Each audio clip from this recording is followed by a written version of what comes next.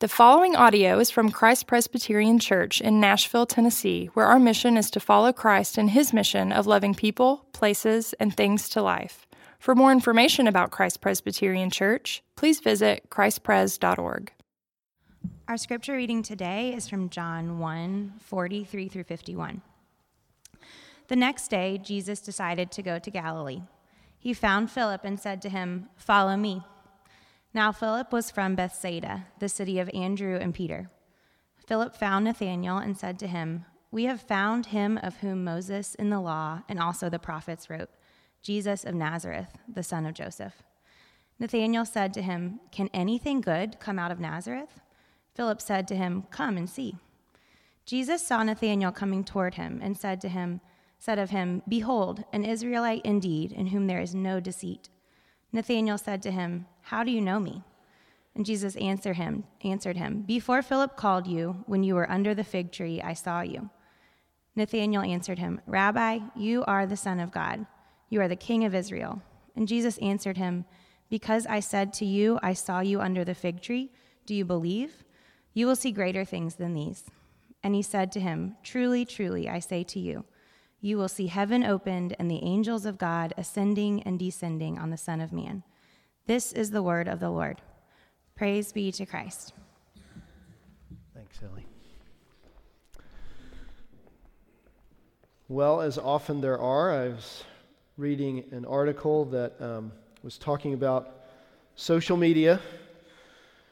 This one was really interesting, though, kind of a turn on not just the usual, what is social media doing or not doing or whatever. But it was talking about the new trends of social media. One of those is how in Instagram the comments section has become actually overtaken the photos. I don't know if you read this article, but it was in The Atlantic. It was called "How Comments have Become the Best Part of Instagram." And essentially, this article is laying out how the comments section has become a breeding ground for all sorts of things. Connections between people, relationships, economic growth, interest pools have formed from these, just the comments. They don't really, the photos are just becoming a little bit more of the quick grab, and then people really want to see who's posting and who's commenting. But here's one of the, I'm not quite sure who this was that said this, but this is how it was actually written, a quote regarding it. "When you read a comment, you can tell what someone's personality is. You can pick do I want to interact with this person or not?" It's becoming this kind of place of, hey, I don't really care about the photo so much. I want to see who's commenting, and then maybe I can interact with them. I find it really interesting. Because in a culture, in a society where social media, we discuss a lot about following and who's following whom and how do we connect, that we have so much connection that you can tell a person's personality simply by their comment. Now, you can probably see a few things, but that's a pretty profound thing to say, that you have a whole person based on a comment and then maybe following them on Instagram or whatever it may be, your social media of choice. But I think that the theme of today with the connection between following people and the peace of loneliness consistently drives home. I think it's fascinating that we continue to be a people who love the comments. We think we are knowing and being known by publicizing and doing these things, and yet we find ourselves wondering who really knows me. It's a continual movement, and that is a fascinating thing to me as somebody who deeply values relationships, and yet I struggle with them just like anybody else. I'm on the social media, I do all of these things, and yet I wonder, okay, how are we knowing and being known? Do we ever ask that question? The passage we just read is fascinating because it's actually talking about that. It's talking about following. It's the portion in John's gospel. We've been looking at the encounters with Jesus, and it's talking about following Jesus and those who follow him. And who is that? And what does following mean? What does it mean for us, the connection between following someone and being known or knowing them? And it is a vast difference in what the Bible is telling us about what that meant to follow Jesus and what we understand in our vernacular as following someone and actually knowing their personality. Here's why this is important. What does it really mean to follow Jesus? Okay, we're in a church, and I don't know if all of you are followers of Jesus in this church or not. Many of you I know, some of you I may not, and maybe you're coming into a church again, maybe it's the new year, and you're kind of thinking, I kind of want to revisit that part of me. Maybe it's something you shelved, and you said, I want to check that out again. But the Bible is laying out for us a very different understanding of what following means, that vernacular. It's really important because what's happening in our culture and our understanding as Christians, not just out there, I'm talking about in the Christian society, is I wonder if we're starting to see Christianity and Jesus in the same light. Of, okay, I know him, I know enough about him, but I don't know how much I really need him in this place. He kind of fits in this portion, and maybe I follow him in these terms. Maybe I follow him by doing all the kind of Christianized things. But when Jesus says, follow me to Philip, and when he gets Nathanael in there too in this passage, there's a deep embedded understanding of it is life-changing. It's shaping your whole world around it. And it can be a real contradiction in terms for us. This is a simple passage in some ways, and it calls us to look at some real simple things, but uproot what really is in us. And it calls us to look at three things. One is what following, knowing, and believing. Just those things. Following, knowing, and believing. In the very first verse here that we read from this passage, it says, the next day Jesus decided to leave for Galilee, finding Philip, and he said to him, follow me. Now, that was actually a little unusual. Most Jews at that time, when they said they followed somebody, they said they would follow Moses for the most part, because they would follow the Torah. So they were already followers in a sense. And most rabbis didn't come along and say, follow me. They didn't need to.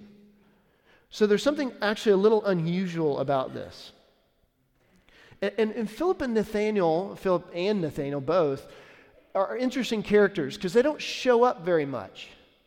They're not necessarily the most significant. It's not like Jesus said, follow me, and it was just this, vastly important person in the culture at that time. It was just these two men, in particular Philip, and then through Philip, Nathanael comes, that were really largely unknown. Philip being a disciple. In fact, you can see that even in the passage, the reason that they say in verse 44, Philip, like Andrew and Peter, is that most of the time when these two characters are mentioned, they're in connection with maybe more well-known disciples because they weren't as significant in terms of that. But it's important for us to see this. This passage is in there. John includes this in his narrative account of Jesus calling these disciples because we're supposed to see something. And the powerful thing is we're supposed to see is that they follow him, that they're called. And you can see even in there what they're looking for. Philip says once he's spent some time with Jesus, apparently, in verse 45, it says, Philip found Nathanael and told him, we have found the one. We found him. They've been looking. There's an anticipation. There's a longing to find the one that they're going to follow. They're wanting to follow someone. But Jesus doesn't fall under the same category as a normal rabbi. See, in fact, technically, he wasn't a rabbi at all. But because he taught so many in the way he taught, he was considered a rabbi. And so in fact, if you read about it, his following, what he's doing here, and what's so significant about it, and why it's different than other following, is that Jesus is asking for specific allegiance. Different than other following, his follow me is an emphasis on you need to begin to shape your life around me. Not just a teaching, not just a comment here or there. It means parts of your life, and in some cases you see this in the Bible, some people had to leave things to follow him. Now, it's not always the case in here, but it's shown that to follow him meant this. It involved personal allegiance to him expressed in these things meant the putting the claims of Jesus first, exclusively.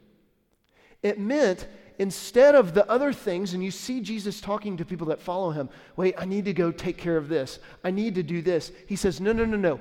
That will take care of itself. First, come follow me. It's not that these men and women didn't go back to their jobs, didn't go back to their families, that they just dropped things and never did them.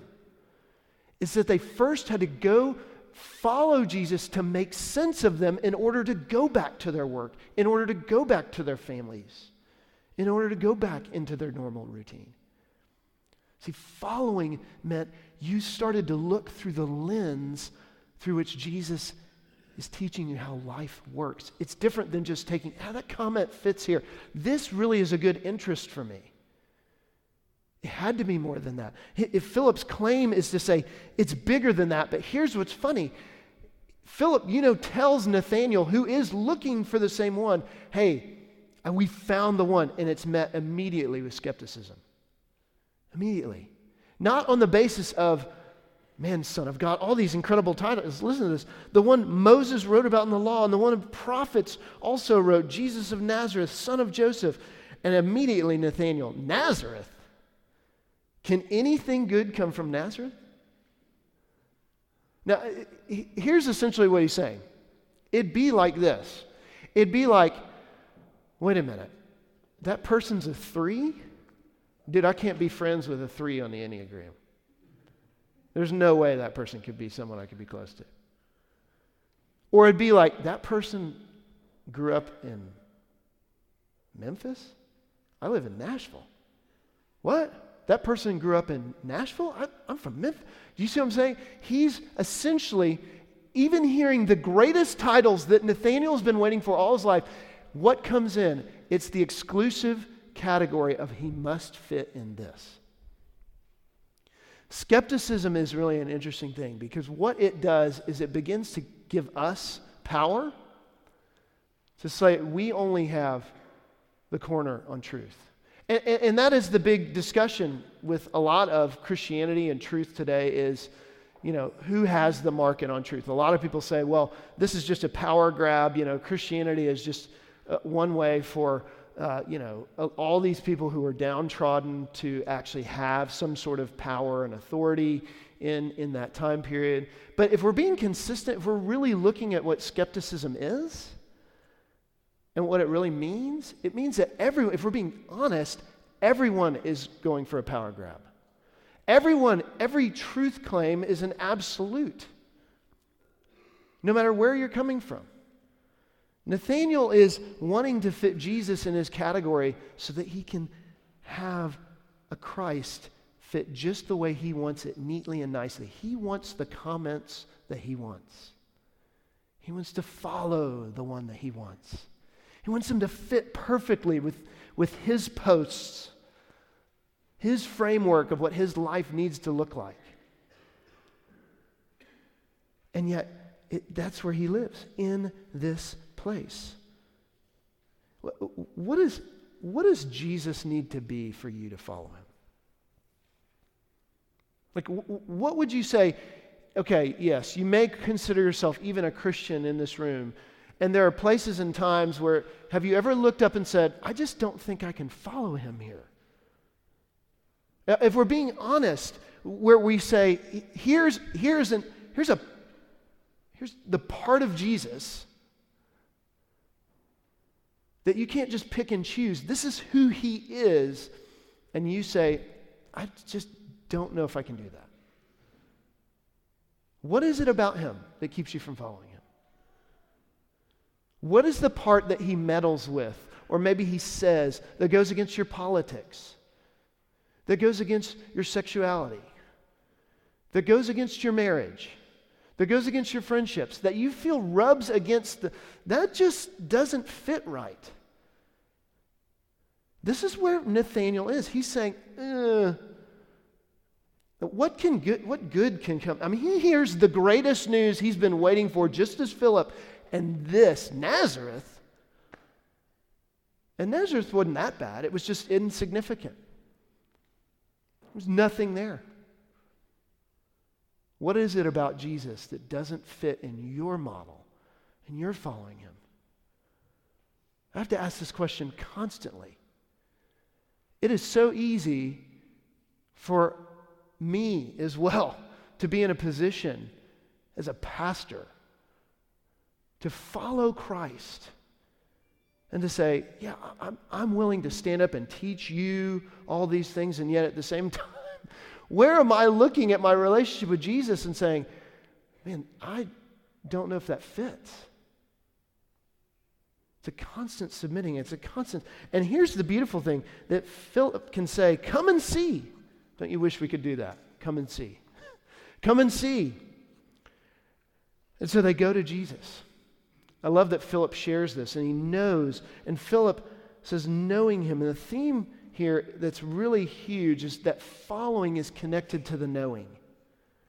Philip learns something about who Jesus is when he says, we have found him. Here he is. I remember when I was working across the way at Vanderbilt and meeting with particular people at the time, and this one guy I was meeting with was from actually the British Virgin Islands. Great guy. And he had actually grown up learning a lot about Christianity. He had grown up in this home. And I remember at one point we were meeting one-on-one, and I said, hey, let's read through Mark again, one of the Gospels, Matthew, Mark, Luke, and John. It's shorter. Let's read through that together. Let's talk about it. And I remember him reading it with me, and the thing that overwhelmed me that he said, this is nothing like what people have told me Jesus is about. He began to look into the passages. He began to look into what are these real claims that Jesus is making? What does this really have to do with the reality of what people are saying Jesus is like? This is what Philip means when he says, Jesus, this is the new Moses. Not only does Jesus fulfill the law, but he's saying, this is the real law. This is how you live in it. You don't just throw it out, but it's how you live in it. It actually invigorates you. This is Jesus and the prophets. This is the one that for centuries they've asked for rescue. That for ages the people of God have been in exile. They've been waiting and waiting and waiting and waiting for somebody to come along and free them and be the rescuer for them. And here he is. He's in the text. And it says often that Philip was a much more practical man. But what is fascinating here is not just following, connecting to knowing him, but what I find that's beautiful here is what Nathanael says. It says in verse 47, when Jesus saw Nathanael approaching, he said, here truly is an Israelite in whom there is no deceit. And Nathanael goes, how do you know me? See, we often connect discipleship of us knowing Jesus. That's the most important part. Do you know him?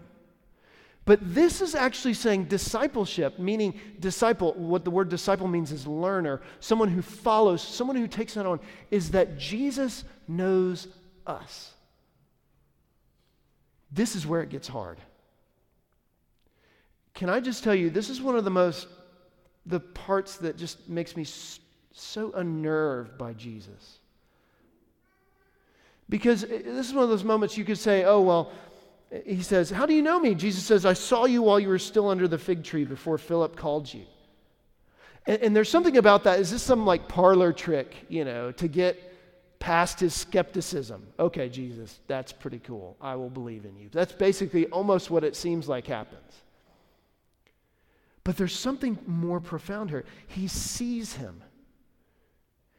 He knows Nathanael. Look, Nathanael knows all this great stuff about Jesus. There's something there, though, that causes him, and we don't know actually what he saw under the fig tree. Isn't that interesting? What happened under the fig tree? And there's all sorts of speculation about what that was. But whatever it was, Jesus saw him. It means he knows him.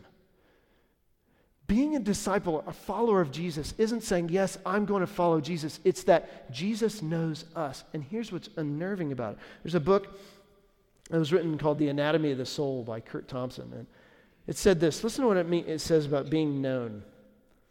It is only when we are known that we are positioned to become conduits of love. And it is love that transforms our minds, makes forgiveness possible, and weaves a community of disparate people into the tapestry of God's family. To be known is to be pursued, examined, shaken. To be known is to be loved, to have hopes and even demands placed on you. It is risk. Not only the furniture in your home being rearranged, but your floor plans being rewritten, your walls being demolished and reconstructed. To be known means that you allow your shame and guilt to be exposed in order for them to be healed. Following Jesus is unnerving. It means being pursued, examined. It means that it shakes us. The good news of the gospel is this. It means that you are known in ways that should make you uncomfortable. That's what it means to follow Jesus. Following Jesus isn't something where you have all the knowledge and you feel great about it. Philip was in that place, and that's where Jesus met him. But Nathanael, like maybe many of us in this room, maybe have all the knowledge. Maybe we're great with all that stuff. And maybe you haven't understood yet that the discipleship, following Jesus, what it really means to be a follower of Christ is that not that you know him, but that he knows you. That he gets into the places of your life that you wouldn't want anyone to know. The secrets that you keep. The ways that you think about other people. The ways that you think about yourself. The ways that you do your business. He knows you there, and it should shake us. What transforms a person? What gets you to really know them? Is it by knowing a few comments of them? Or is it by really interacting? Really integrating, really coming up against who that person is? Are all your friendships, all your relationships, maybe even your marriages, do you find them to be without any sort of grit in them? Any sort of rub? Do people kind of just easily walk in and out of your life without really interacting the hardest parts of you? See, Jesus is saying here in this moment that he is not fit to be someone who you just know a lot about. He wants to know you, and he does. That's the scary thing. He doesn't even ask. The amazing thing about this, Nathanael has said all these things about Jesus. Who could come from Nazareth? Jesus doesn't come and say, let me show you who came from Nazareth. He doesn't tout himself. He doesn't shame Nathanael. He says, I've seen you. I know you. And it blows him away. There's something about that touches Nathanael's heart in a way that no knowledge can. What are the places of shame that you think could never be healed by someone else engaging or even being close to inside those walls or that door? And Jesus enters into that. There are so many accounts in John's gospel where he does this. He does this with people that are not even Jewish skeptics. He does this with people who are outcasts. The woman of Samaria, just a couple chapters later. With Nicodemus, with others in John, he comes into their life and he somewhat doesn't come in peacefully. He takes somewhat of a wrecking ball. He says, I'm going to show you how you're known. I'm going to show you what it really means to trust, to be in relationship with me. He demands in some ways. And he does. How do we respond to that? How do we respond? Dan Allender, who's an incredible author, he talks in a book called Wounded Heart. What does it mean to have a wounded heart that's healed and to actually trust again? He talks about it in this way. Most assume that trust is quiet, serene, selfless, dependence on God, which is somewhat false trust. Genuine trust involves another to matter and to have an impact in our lives. For that reason, many who hate and do battle with God trust Him more deeply than those who may be complacent in their faith. And it permits an abstract and motionless stance before Him. Those who trust God most are those whose faith permits them to risk wrestling with Him over the deepest questions of life. Good hearts are captured in a divine wrestling match. If you're here this morning, and I don't know where you are in terms of your relationship with the Lord. Maybe many of you are not even experiencing skepticism.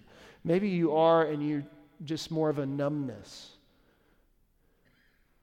Real relationship, both with one another and with the Lord Jesus, comes by that wrestling match. I've been in places in my life where I have hit those so deeply, sometimes for years on end. And what has sustained me in that is not that I felt like, and if I could even say I've come through some of it I haven't. When I hit things, whether it's in our family or in our lives or physically or whatever it may be that hits me, it's not that I know Him so much or that I have to go back to a verse, and sometimes that reminds me of how great God is. The point of going back to the Bible and to be seen by God and what that means is so that you know you're known.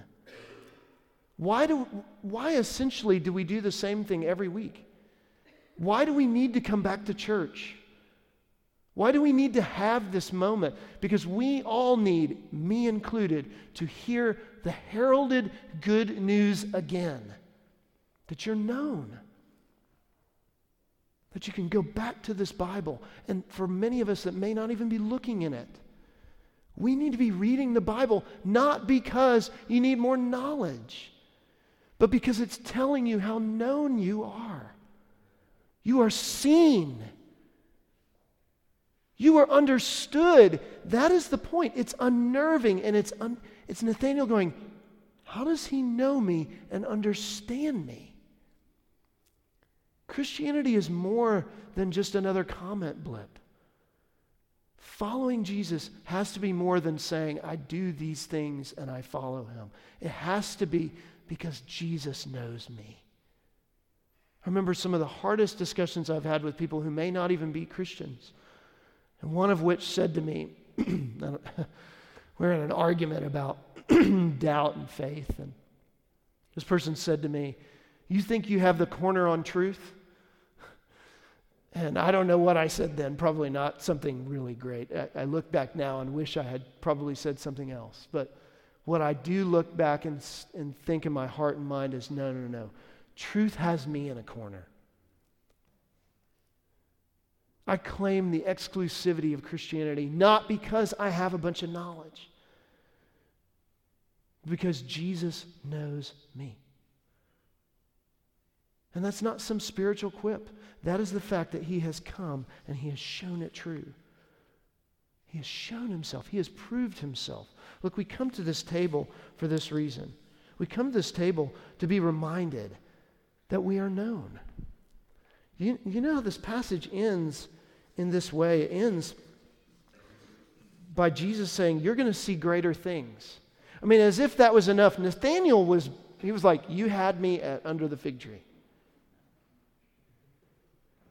But Nathanael's taught something more. Here's what's interesting. Nathanael was from Cana.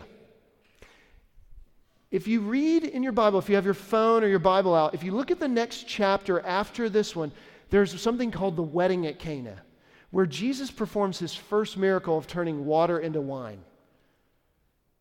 Nathanael would see even more things. But here's what Jesus says. He doesn't say, hey, guess what? Look, come to this wedding, you'll see something cool. Here's what He says.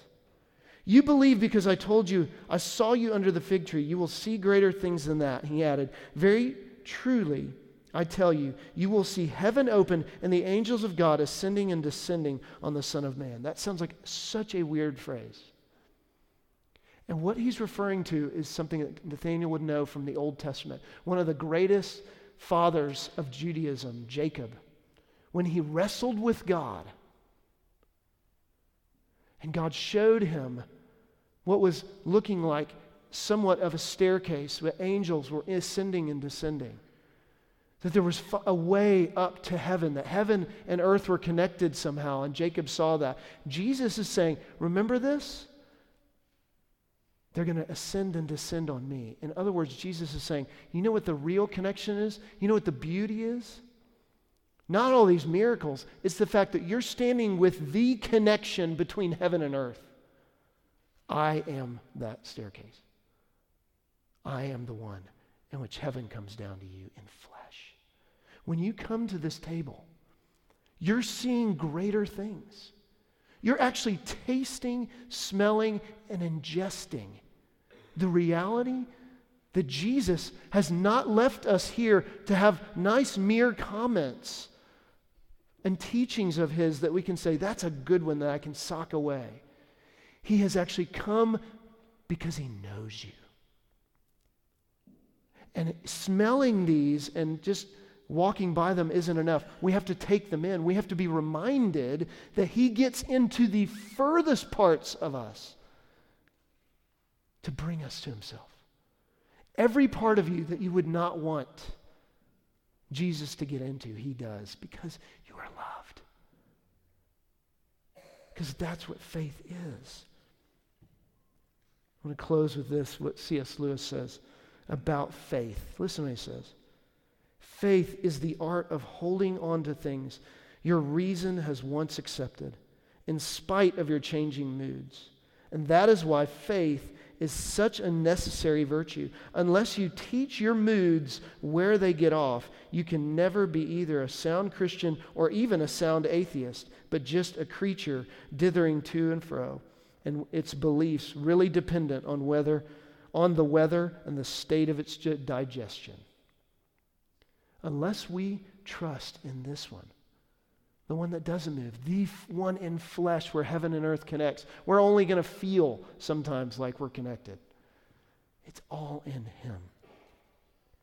Praise be to God for bringing coming himself to bring us, to connect us to our Heavenly Father. Let's stand now.